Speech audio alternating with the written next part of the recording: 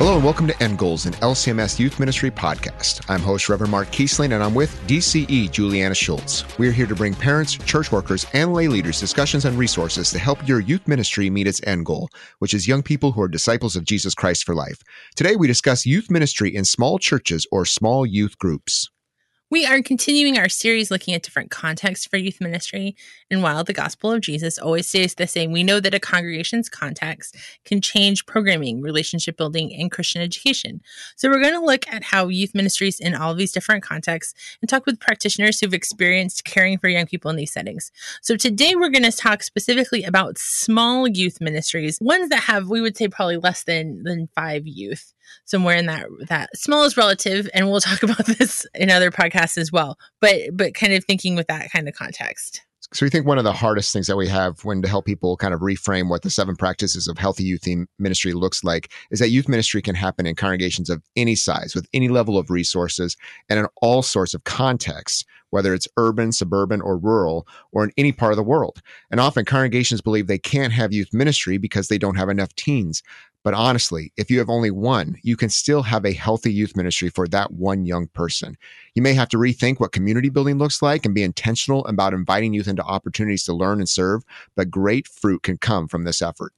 I remember sitting with a pastor once and hearing him talk about how he was just really sad that they didn't have a youth ministry because they really only had 3 high school teens. And then he went on to describe how he had cared for those young people and surrounded them with supportive adults, and how they had given them opportunities to serve and lead, and how adults had invited them to the adult Bible study so they could study God's word together, and set them up with times to meet with him individually as a part of their confirmation process. And it was just encouraging because the congregation was really doing excellent youth ministry, but they, in their own minds, just didn't perceive it as that because they didn't have maybe the size or the number of young people, the number of volunteers, that they sort of had an expectation in their mind. And so it was a really interesting conversation to be able to say, like, no, you're absolutely doing really healthy youth ministry, even if that was not what you pictured youth ministry to be. So today we are going to talk small youth groups with Leah Abel. Leah wrote a chapter in Connected for Life that talked about her experience in a small youth group and developing community and congregations. Leah Abel is a director of Christian education who lives in Denver, Colorado. Leah graduated from Concordia University in Nebraska and spent 11 years serving as a DCE in Florida and another 6 years serving youth and families in Colorado. She now serves as a project manager and ministry facilitator who serves events like the LCMS Youth Gathering and the National Lutheran Youth Workers Conference, as well as churches and church workers. Leah loves her husband, Scott, who is an LCMS pastor, and their wonderful daughter, Amelia. Leah loves great music, cooking, being outdoors, and a great cup of coffee. And I know that's necessary because Leah is one of these strange people I call a morning person. She gets more done before 7 a.m. than I think I get all day long. Leah, welcome to End Goals. Thank you. I got to tell you, you're missing out on the morning. It's so good. It's so quiet. And like your mind is still clear because you haven't gotten interrupted 7 times yet. So great.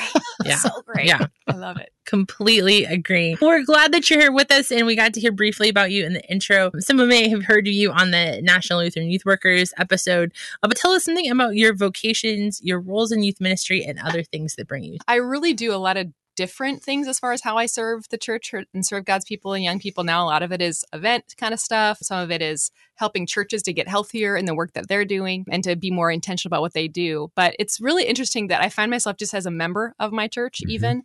I can't get away from the teenagers. I mean, there's just something about that moment in life that they're in. And I don't actually specifically volunteer with them right now, but there's something about that moment in life and how that shapes you that it just draws me in. Like I just found myself wanting to sit and talk with those kids and understanding where they're at and encourage them along the way. So that's something that I love. Great. Well, one of the things we love to hear from youth ministry leaders is about their junior and senior high year experience. Can you maybe share a little bit, and I know you do this in your chapter, certainly, but things about maybe some great times in your life in the church. Can you share for how maybe Jesus used a key moment or moments or people to keep you or bring you close to him or the church? Yeah. So I grew up in small town Iowa, like on a farm, pigs, corn, the whole deal. And grew up at a tiny little church, and it looks exactly like you think a tiny little church in Iowa does, with it's white on the outside. It's like very one story, little steeple, like all of it. And so that's kind of where I grew up. Now, I grew up with a mom who took us to church and a dad who never went to church with us and was not involved in that side of life. And so church really for me was like, I don't know. It was a place I went. It wasn't necessarily a family affair, I guess I would say, but it was a place that felt like family. So I didn't go with my family necessarily, but when I was there, it always felt like family. And when I think about like my middle and high school years and what really made an impact and made a difference for me. So my little church didn't have a big youth group. There weren't like a whole bunch of us. We weren't doing cool stuff, all the time. We didn't have a youth room with cool couches, which I really thought every youth group was supposed to have. We didn't have that. But what we did have is they had this little fund that they kept to send kids to camp. And so they would they would pay like a chunk of money for you to go to Camp Idasika. Nice, yeah. In the Iowa District East Camp, right. I believe is what Idasika stands for. And so they sent me, like, my parents didn't have a lot of money to, do extra things, but they sent it to like this 2 or 3 day camp. And I was like, this is the coolest thing that has ever happened in the history of the world. Like, I loved it. Like, there's like these super cool college kids and we're singing songs, we're playing games, we're outside. It's about Jesus. And like, something just made total sense for me. And so for me, that became a highlight of every year, like starting probably, I don't know, somewhere in upper elementary, I'd go for like the short weekend. And I can remember in middle school. So I was at a church that we tended to get a lot of either like young pastors coming right out of the seminary, like, here's your first call. And they would stay a few years and then they would leave. Or we had pastors who were like, retired, and this was like, okay, I'll do this for like second retirement for a few years. And so I saw a lot of pastors in 18 years, more than probably most, and was in the midst of my middle school year. So confirmation, we had sort of a dual parish. We were sharing a pastor with another guy. There's like 2 or 3 different guys that I can remember, pastors that I remember having during that time. And in the midst of that time, went to Camp Idasika for a summer and had this camp counselor. Her name was Michelle. And Michelle just took time to answer my questions. And I just had all these questions about, what about my dad? He doesn't go to church. What about my brother? I mean, like, I had all these questions, and she just like took time and invested. And what's so cool to me is that my home church made that happen. And then when I went home, even though like the pastoral staff was changing like year in, year out, like I knew like all those people like knew and loved me. They taught me in VBS when I was a little kid, and they asked me how camp was, and they were excited for me and celebrated with me. And so as I came through like my confirmation moment, like I remember that as being a really significant day.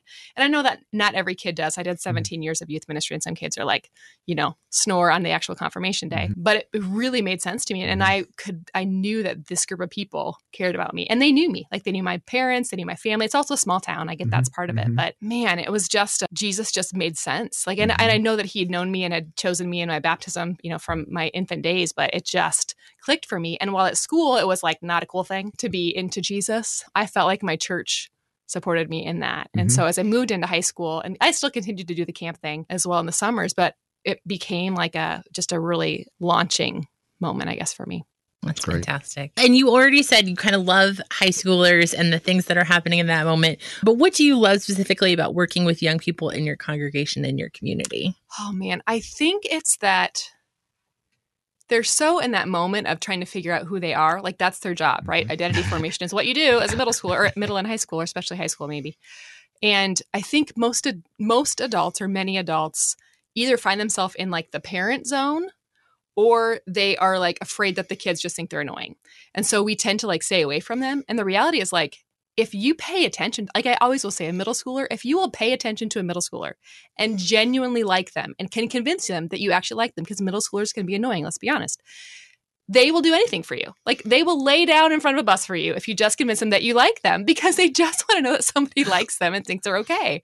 And so when it comes to like serving with the kids, the students at our church, I just want to know how they are. Like, just tell me who you really are, and take the time to listen is so huge, because they aren't really sure.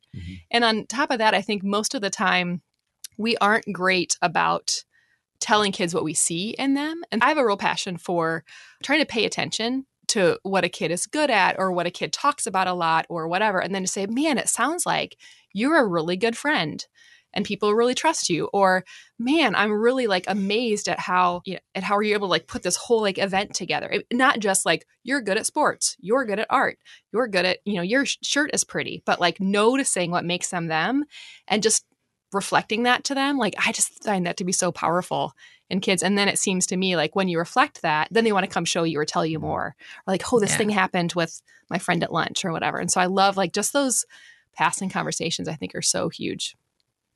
In your chapter in Connected for Life, and you talked about a little bit in your introduction too, you discussed about growing up in a small congregation, how that was a blessing to you. I wanted you to talk a little bit more about how was that small youth ministry impactful and benefit you as a young person? You know, I think it's because there wasn't like, here's the youth group. Mm-hmm. Because we didn't have this, like, so I always talk about the one-eared Mickey Mouse kind of thing that we do to youth group. Like the big church is like the head, right? And then you've got the ears, and we sort of like make the youth group an ear that's over here off on the side. And because there wasn't a youth group, that meant that my church treated me like a part of the church. They knew me. So, I mean, I could, you know, Mart Hillers, who I knew since I was born, who'd like always walk up to me. He's this great big burly guy, and he'd always come up to me, "How are you, young lady?" You know, and his hands shaking and his coffee spilling all over him while he's talking to me. Or Greta Bond, if we used to call G, and she let me, like, she was like this old lady, and she let me call her G, which I thought was great. But like they knew me, and so we had so it was this little tiny church, basically not a town, but there was a truck stop, like a little gas station that was, you know, a block away because that's how big the town was. And so we would sometimes, like, instead of Sunday school, because like, you know, 3 kids showed up, maybe one, we would walk down to the truck stop, and like the teachers, or like the leader types, whoever's supposed to be doing high school youth, would just come with us, and we would just sit and talk. Or like my mom and a couple other people from church would come, and I would sit and listen to them and kind of hear them talk about, you know, church and what they're thinking about what the pastor said, or we're losing this pastor and what do we do next, and kind of being a part of that. But because they couldn't relegate us to the youth room, if you will, or like they're their own thing, we don't want to like bother them, they treated us like part of them. And it's interesting to me, having like gone from that, growing up that way, to I served a large congregation in Florida, and we were always trying to get small. Like we're this big group, right. And we spent all of our energy trying to get the kids like small and connected, and to get the rest of the congregation to treat them like a part of it, versus, oh, there's the youth group and they've got their thing and we don't want to be annoying to them. It's just so interesting. And then the small church is always like trying to be like, you know, we want to have all the things that the big church is doing, when the reality is like, I just want to know that you care about me. You know, like I just want to be, I want to be a part. I want to be your brother or sister in Christ. And, you know, not that I could have said that as a 12 or 13-year-old, right. You know, like, well, this is what I want. I didn't know what I wanted, but I knew that they knew me, and I knew that they cared about me, and that they, you know, there's 2 schools, of course, where I grew up. And so how was the football game on Friday night, or how did your speech meet go, or whatever? And they asked those questions because they knew enough to ask, because there wasn't all that distance of either you're off doing your own thing as a youth group, or we're so big that we don't know. And that's one of the reasons we wanted to do this series, in part, is because there is a lot of that, like, oh, I'm just looking at other churches and I wish I had, or I can't believe we can't do whatever, and not paying attention to the powerful ways you can care for young people in whatever context you're in. And in your chapter, you talk about how even small congregations could support youth ministry in lots of ways. You talk about it being integrated well, but also financially and through attention and support. Why do you think those things are important? I think it says you matter. You know, like if maybe there's not a youth room, right? I thought that we should have like a room with couches because that's what other, you know, cool churches had or something, which we didn't. But they paid attention. And when we decided, so we had this Janet Fisher. So Janet was, she was probably like my parents' age. And I'd never heard of like a national youth gathering. I don't know what that was. And I was a freshman, I think, in high school. And Janet was like, I heard about this thing and I want to go do it. Let's take some kids. And so Janet like just went for it. Like, she's so cool. And actually, here's the greatest thing. Janet was not cool. Okay. Like, Janet was not cool. She didn't dress cool. She wasn't cool, but she was like, let's just do it. We literally, like, she drives her own like Caravan, like the big brown, like ugly, like vans from like the 80s or like, it was the 90s, but basically the 80s, and just like loaded up. And what was so great is she's like said to the congregation, like, hey, I want to take these kids. Will you help me do it? And then we did like fundraisers. We served pancakes for RAGBRAI, which is this like Iowa bicycle thing. Yeah. And it wasn't just Janet and the kids going, like the church helped make that happen. Yeah. And we sold Colorado peaches. And so we'd like buy the lug, and like everybody from church like bought boxes of these peaches. I don't know what they did with them. They had to have like just chopped them up and frozen them or shipped them. I don't know. But people just stepped up, and it said like, we care about you. Now, did our church service like look cool with like youthy guitars and amps and things? No, it did not. Like, we had an organ and a tiny little church, and it was super traditional, but they cared about us. Like, they wanted to do something. And so when you put your money where your mouth is, buy the donut. Like, don't say, this fundraiser they're doing, I don't really care about. Well, just give them money, or even put money in your budget that says this matters. Right. If you can't afford to hire a DCE or something, that's okay. How can you invest?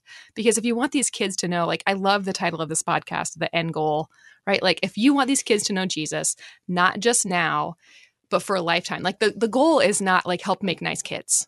That's not the goal.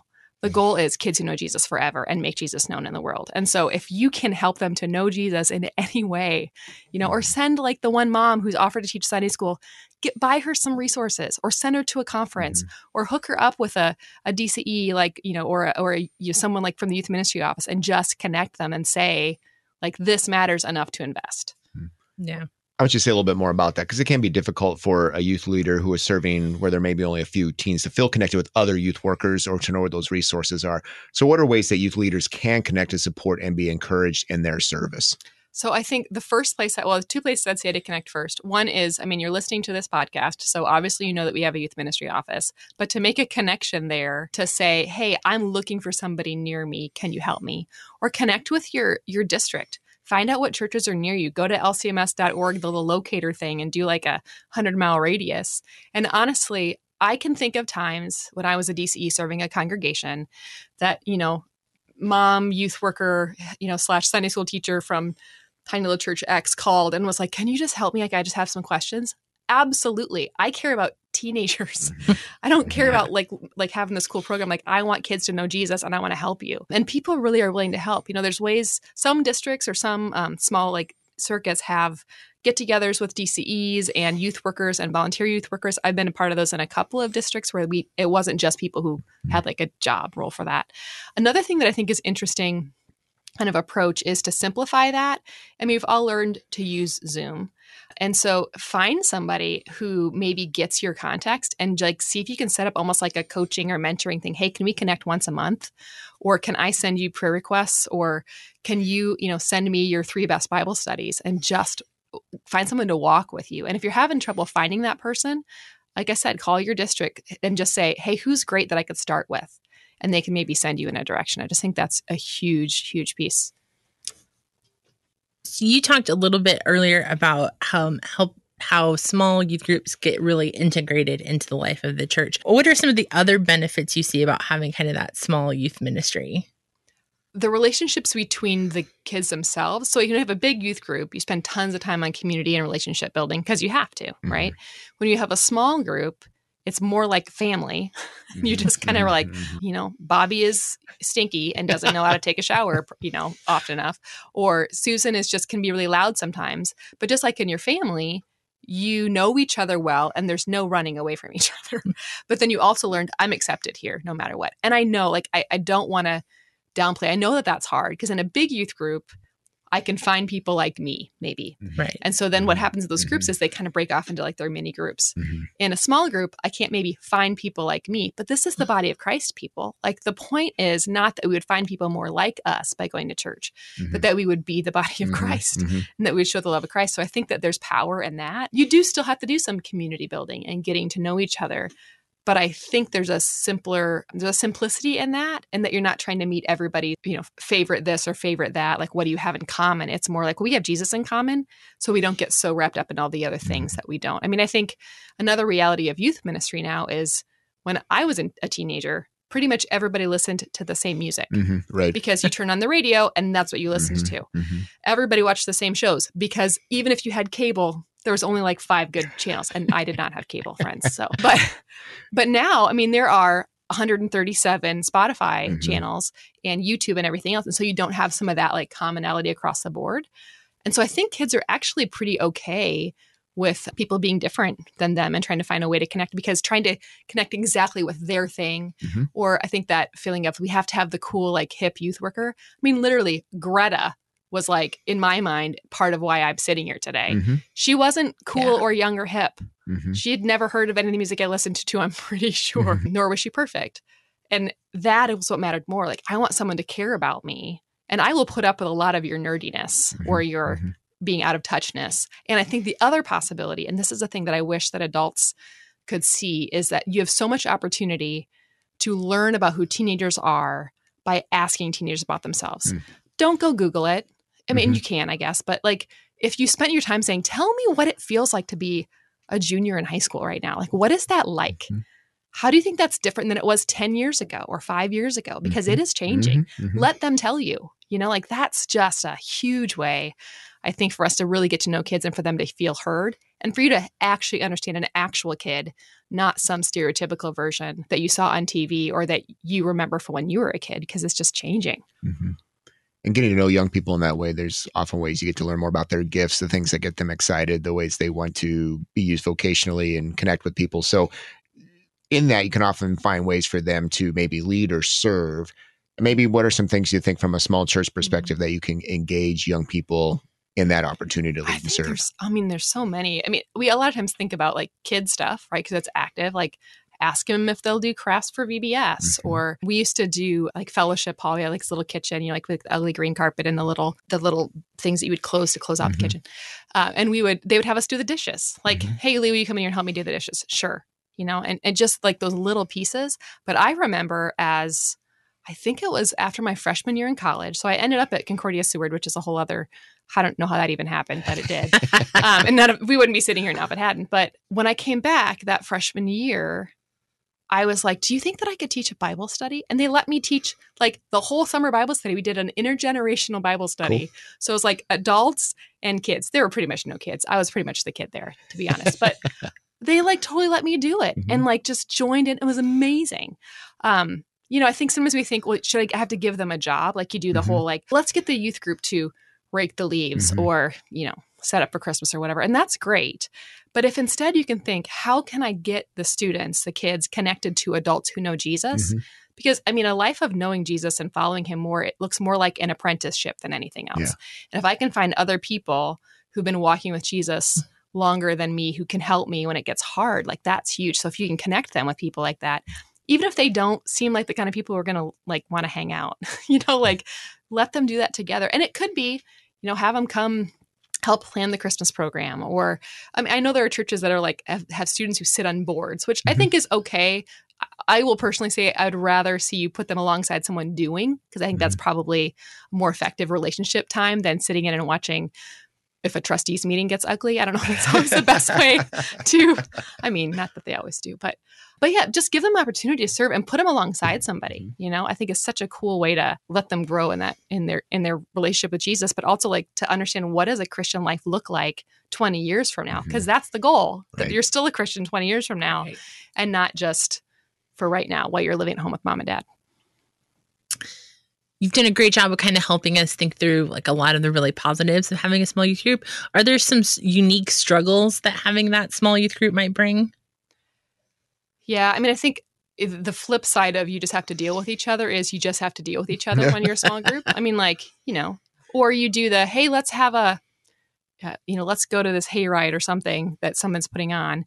And then 2 people show up. That's awkward. Or if you're the leader and you have 1 kid show up, then you have to decide, do I put this kid in my car or not, from like a risk standpoint? Although the nice thing about a small group is you probably know their parents, which might make that all easier. But it is hard because you don't have, like, there's also that weird number when you're somewhere between like 5 and like 15 where you're like, we can't really play capture the flag. We could maybe play Monopoly. And you're trying to and you're planning as a youth leader or as a parent volunteer or whatever to do one thing. And then if not all 5 show up, you can't do it. So that's hard. That is really a challenge. And you also have the reality of if it's, let's say it's volleyball season and, Veronica has volleyball now, so she can't make it on Tuesday nights for the next 2 months. Do we change that? On the one hand, you might have some flexibility to make those changes, but you have to be a little bit more ready to do that because otherwise, half your youth group, if you will, is gone. Whereas if it's a group of 30 and 2 kids are gone, it doesn't feel like as big a deal. We want to talk about, obviously, there's looking at those different pieces with strengths and weaknesses. In general, if you're sitting down, you get to talk to congregations and church workers along the way, talk about youth ministry and other aspects of ministry too. What are ways that youth ministries can capitalize on their size, big or small, to care for young people? I know we're talking about small, but a church I served in Florida for a while that was a bigger church.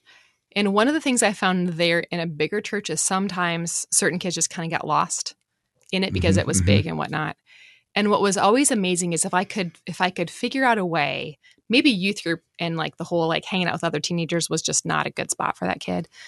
But if I could find a way for that kid to connect with another adult elsewhere. So maybe like we used to do this like Wednesday night family education night and there was a meal and whatever. And I found this one kid who I would send into the kitchen. He was like, he struggled with ADD and some other things. And he went to the kitchen and Chef Scott taught him how to like chop things properly and knife skills and all these kind of things. And just really took him under his wing and spent time with him. That gave him a place to be. So I think when you're a large church, you have to find ways to notice the small. And I always worked really hard at having small group stuff. Like, so I'd have, maybe 2 adult leaders for every 10 kids. These are your kids, spend a lot of time together. So you're always breaking down to that smaller thing. I think when you have a small church and you're trying to figure out, well, how do I program the year? Do we do a fun event every week or do we just do Sunday school? And I say just, but that hour of like having Sunday school and that consistency, I think is huge. I think my overall piece would be, how can you be more consistent for kids in the lives of kids? Whether that means we're a group of 4 in our youth group. Let's all go watch Bill play football on Tuesday or on a Friday night, I think probably matters the most. And so if you can find ways to find kids where they are, but to be as consistent as you can, I just think that that's the biggest thing. And whether it's a great big church and we have this every Wednesday night's our thing, or if it's we are consistently going to do Sunday morning or Sunday night, or we're always going to meet for somebody's event once a week or once a month, just be consistent because it shows kids that you're going to show up and that you're going to be there if things get ugly. Thank you so much for joining us and sharing both about your experience and about how we care for young people and some great insights there. So thanks for being here. You're welcome. Thanks for having me. I really feel like small youth groups seems like a little hard to pin down in terms of what does that actually mean, but important for us to talk about because there are just a lot of youth groups that are smaller, right? They're regularly seeing 5 or less young people, and I think there is sort of that can be really disheartening, right? For lay leaders and for professionals even who really want to care for young people, who are passionate about that age group, who know how critical and important it is to all of their development, but including their faith development, and who just aren't sure that really even qualifies as youth ministry to be able to come back and say, absolutely it does. And it can be done really well. And you can have healthy youth ministry even if, some Sundays you're only having 2 kids show up or 3 kids show up, and it can be done in a way that really can resonate in their lives throughout the rest of their lives. Yep. And have healthy youth ministry too. When,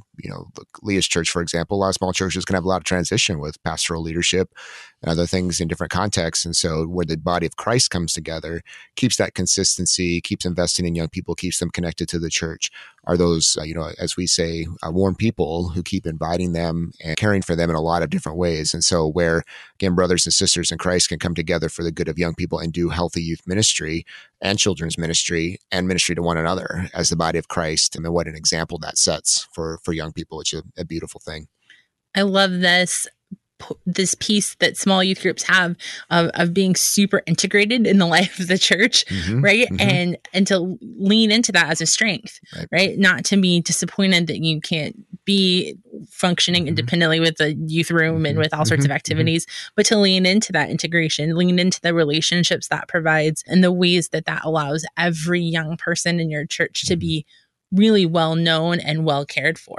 We don't necessarily always see this as much maybe in LCMS data or feedback because we do have a lot of smaller churches, but certainly we know in the broader youth ministry realm, there's this struggle of how do we bring high school students to being like adults in the church, if you will, post high school graduation, because they can sometimes be, like Leah said, be that Mickey Mouse ear outside the body of Christ. Where in a small church, that never happens. They never see themselves apart from being a valued member of the body of Christ. And so that transition isn't necessary. You don't have to think that through. They always see themselves as that, and they just naturally see that progression. That's what it looks like to be an adult, to hear those conversations at the truck stop about what do we do next now? We're without a pastor. What do we do? And so to be able to say like, oh, I can handle this. I saw these adults work through this.